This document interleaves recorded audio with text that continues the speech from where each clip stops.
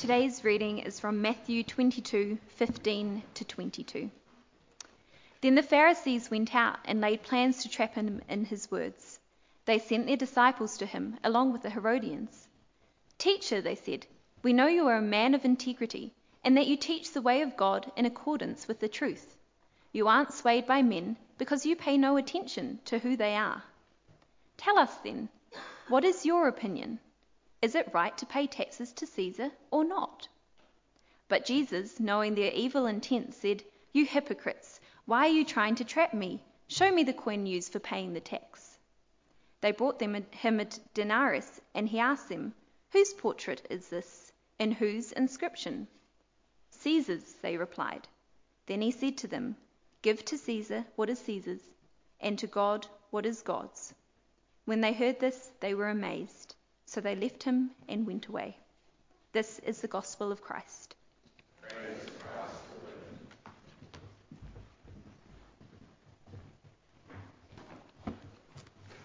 Good morning, everyone. My name's Joel. If we haven't met, I'm the minister here at St Stephen's. And if you've got a Bible, it'd be great to keep it open. It's been a few weeks since we looked at Matthew's Gospel, and we had just finished looking at a section of three parables, one after the other, where Jesus had been somewhat relentless in condemning the religious leaders of the day of Israel. And it's no surprise that Jesus' words would lead to some sort of response from them. And in today's passage, we see their response as they push back. And we're looking at the first of four debates that take place between Jesus and these leaders. So I'm going to pray because we need God's help to understand his word rightly, and then we'll take a closer look at the passage. So please join me.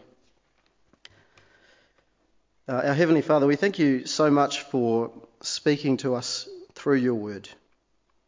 Father, thank you for your Holy Spirit who gives us understanding. Please would you work in our hearts and help us to see why it is that Jesus calls his people to give their lives to him. We pray that you'd help us this morning. In Jesus' name, amen.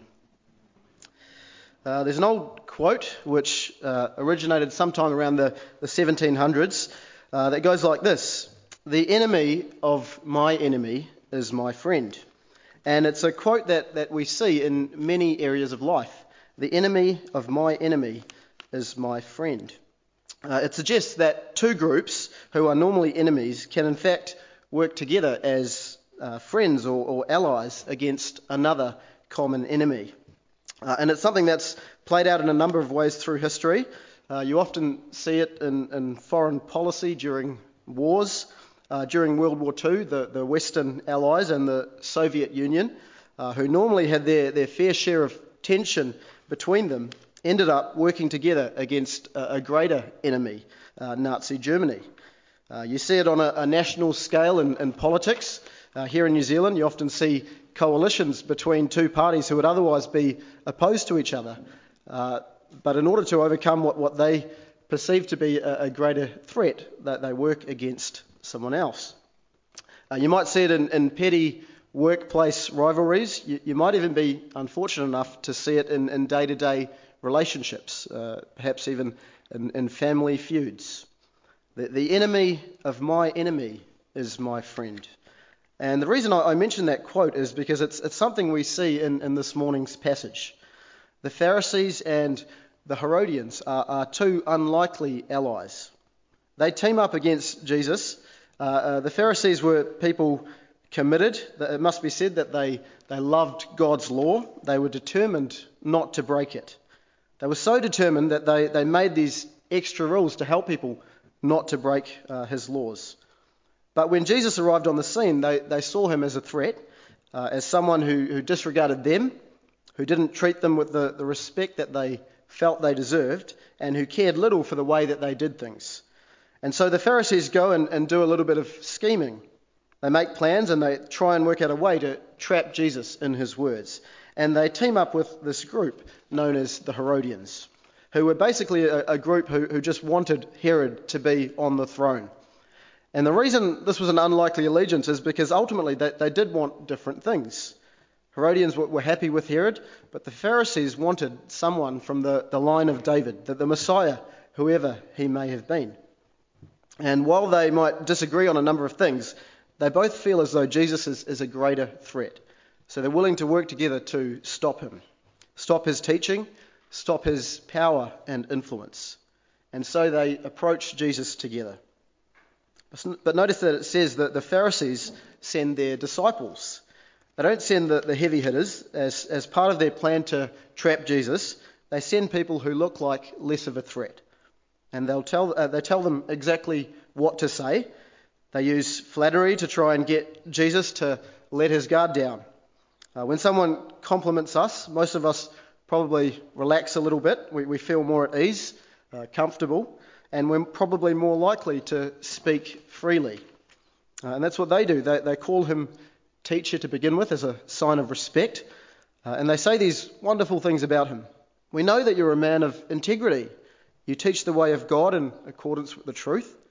You aren't swayed by men because you pay no attention to who they are. Those are some good traits. Integrity, being honest and principled, a good thing to aspire to.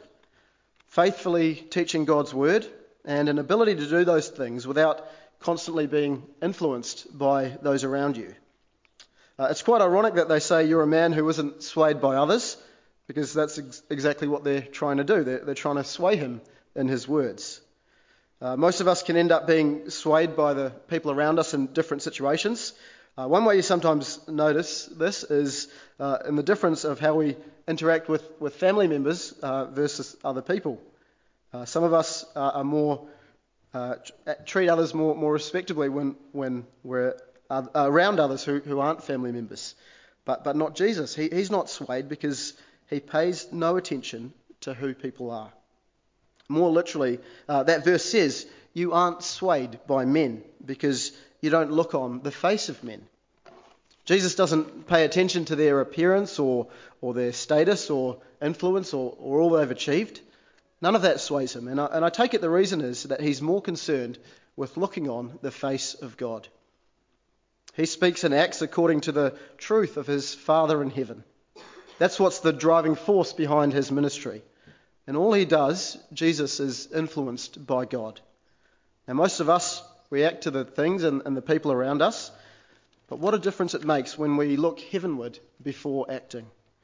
When we seek to do the will of God in any situation, no matter who is around. Now the Pharisees, the Herodians, their words about Jesus are truer than they realise. And once they've piled on the compliments, they finally ask their question.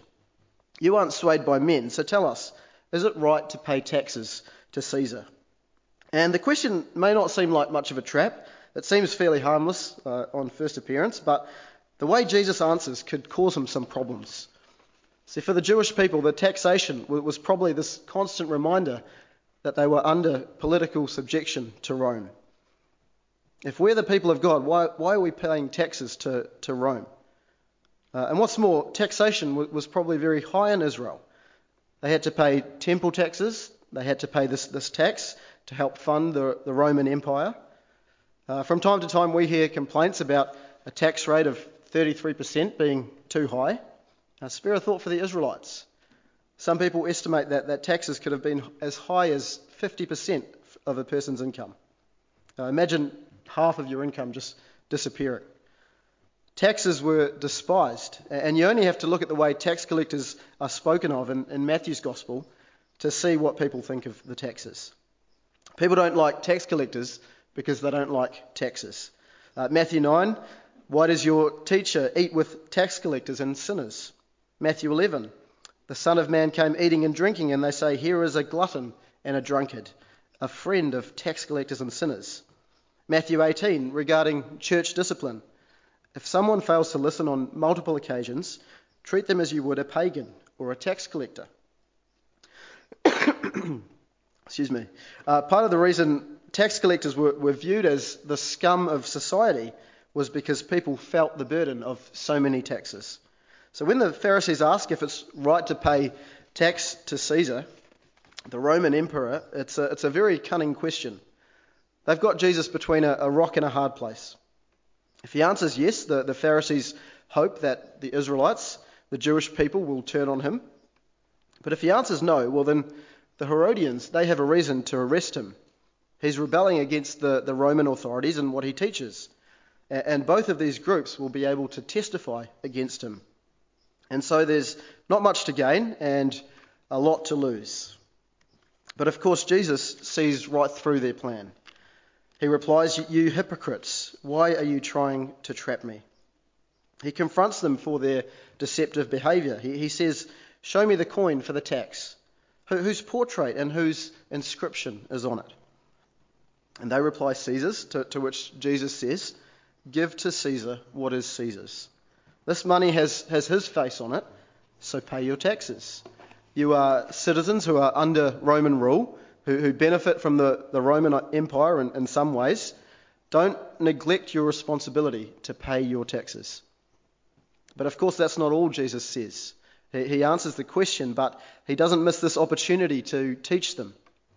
Give to Caesar what is Caesar's, and to God what is God's. Some people think Jesus is affirming this divide between secular things, or the things of this world, and spiritual things. There are some things like work and politics, taxes, which come under this secular sphere of life. There are other things like church and family, which belong to God. And it's not hard to see how people might draw that kind of conclusion between things perceived as secular and things perceived as spiritual.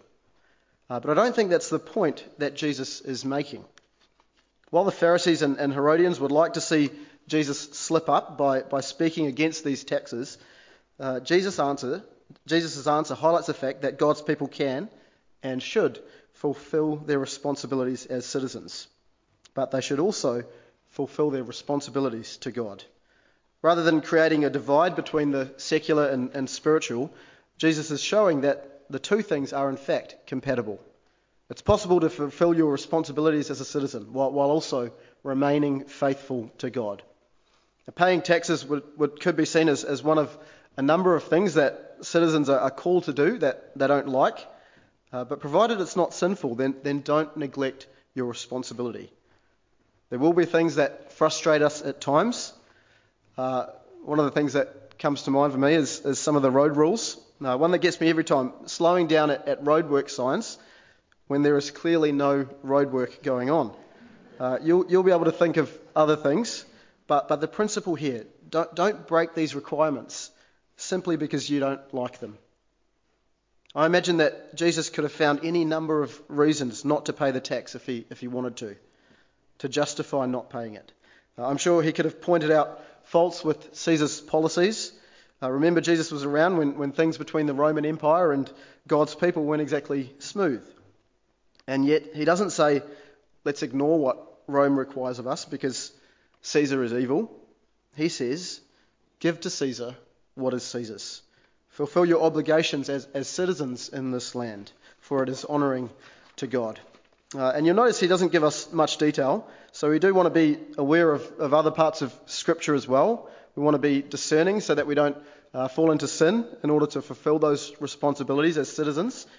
And we touched on this a little bit as we went through the book of Titus recently, so I'm not going to say too much. We did see that obeying the laws of the land is actually bringing honour to God, because he is the one who is over all powers and authorities. Now I want us to think for a moment, why does Jesus include that last line? Give to God what is God's. What does he mean by it? I think this is where the Pharisees and the Herodians would really feel the sting of Jesus' reply. This is where Jesus seems to be addressing their hypocrisy. One difficulty of this passage is working out what that hypocrisy is. And one line of thinking is that as Jesus asked them to show him this coin for paying taxes, and they produce this denarius, they're doing the very thing that they hate. The Pharisees are supposed to be opposed to these taxes. So what are they doing carrying around Roman money in the holy temple of God?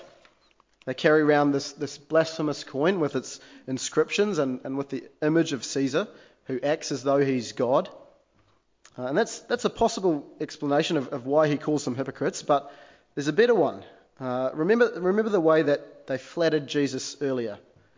They've just said that Jesus is this man of integrity, a teacher of the truth, who does things looking at God and not men. They've heaped all that praise on him, but here they are trying to trap him, treating him as an enemy of God.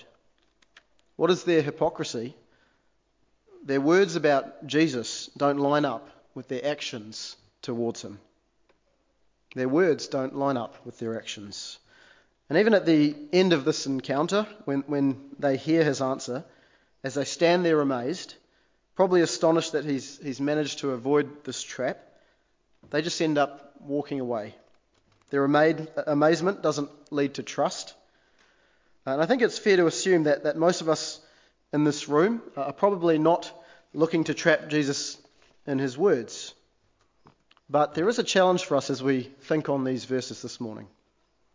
Because what we see here is a clear lack of trust in Jesus. These people don't believe that Jesus has their best interests at heart. And that is where this passage really has something to say to us.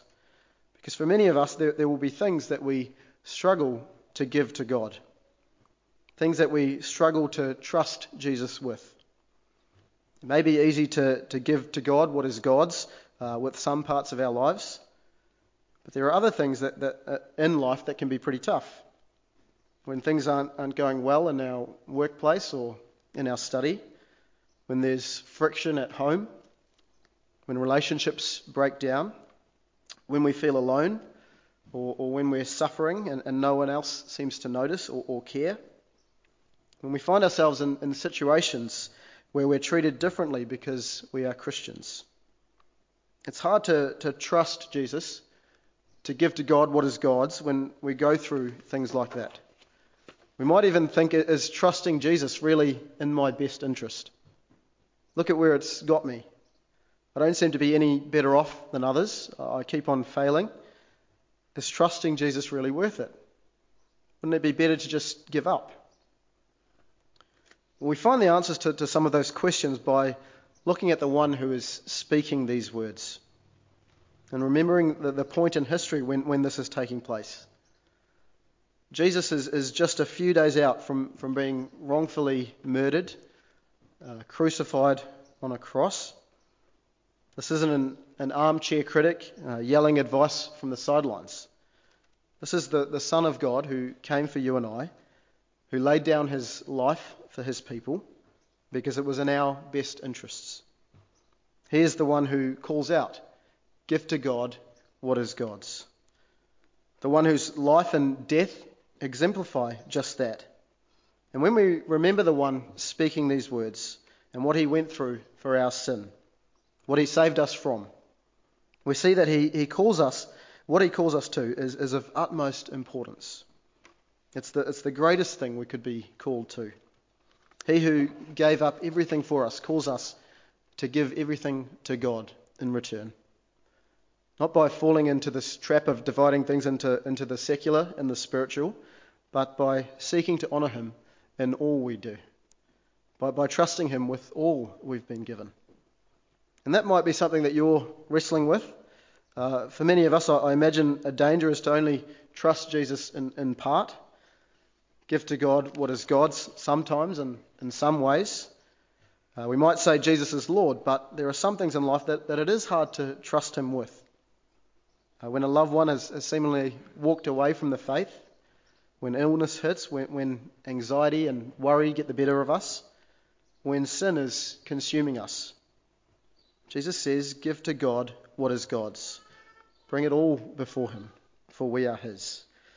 In our Bible study this week, we looked at 2 Corinthians 5, and in it, Paul describes Christians as Christ's ambassadors, through whom God brings the gospel message to the world. And that's a massive responsibility that we are given. If you're a Christian, you are a representative of Christ, which is a big thing. But it's something that we forget far too often. We're representing Christ, but we forget in our times of frustration. We forget as we pursue our ambitions in life. Give to God what is God's. Think for a moment about the image on the coin. When they look at the coin, they recognise Caesar's image on it, with a little bit of help. As humans, the Bible tells us we're all made in the image of God. And while we have some obligations to the Caesars of this world, our obligation to God as his image bearers is an all-of-life thing. As I said earlier, living faithfully as citizens is one part of how we honour God, as we remember Jesus laying down his life for us, all that it cost. We have this call to give our lives to him in return and the freedom to live for him. Now, the enemies of Jesus walked away having failed to do what Jesus said.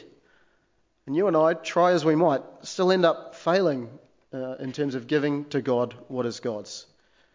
We fail in different ways, but when we fail, we remember Jesus, who gave everything to God on our behalf, who made us right before God and has given us new life that we might live it for him.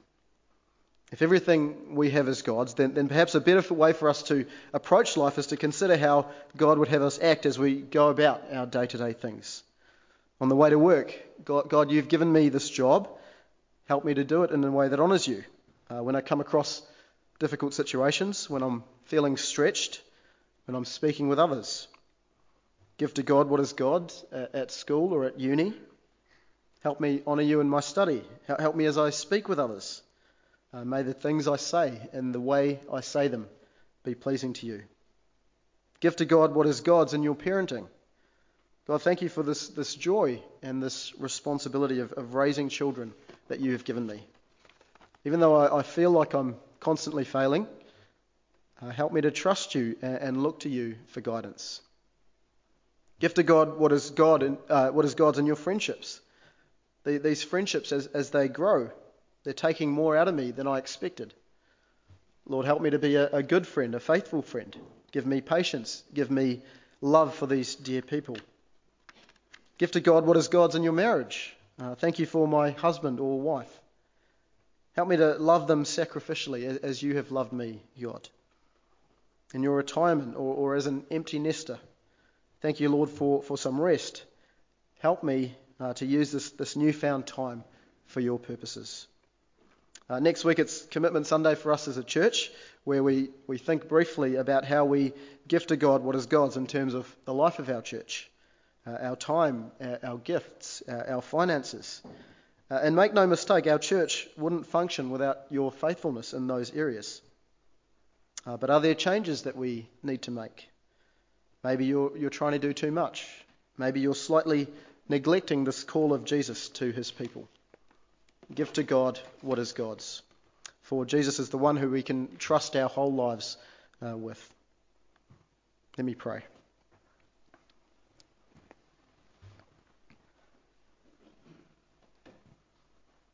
Heavenly Father, we thank you so much for your Son who laid down his life for us. Thank you that he is trustworthy and that as he calls us to give all of our life to you, that we can do that knowing that he has our best interests in heart. Father, please help us to respond to what Christ has done faithfully. Help us as we reflect on the different areas of our lives where we know we're struggling, where we're falling short.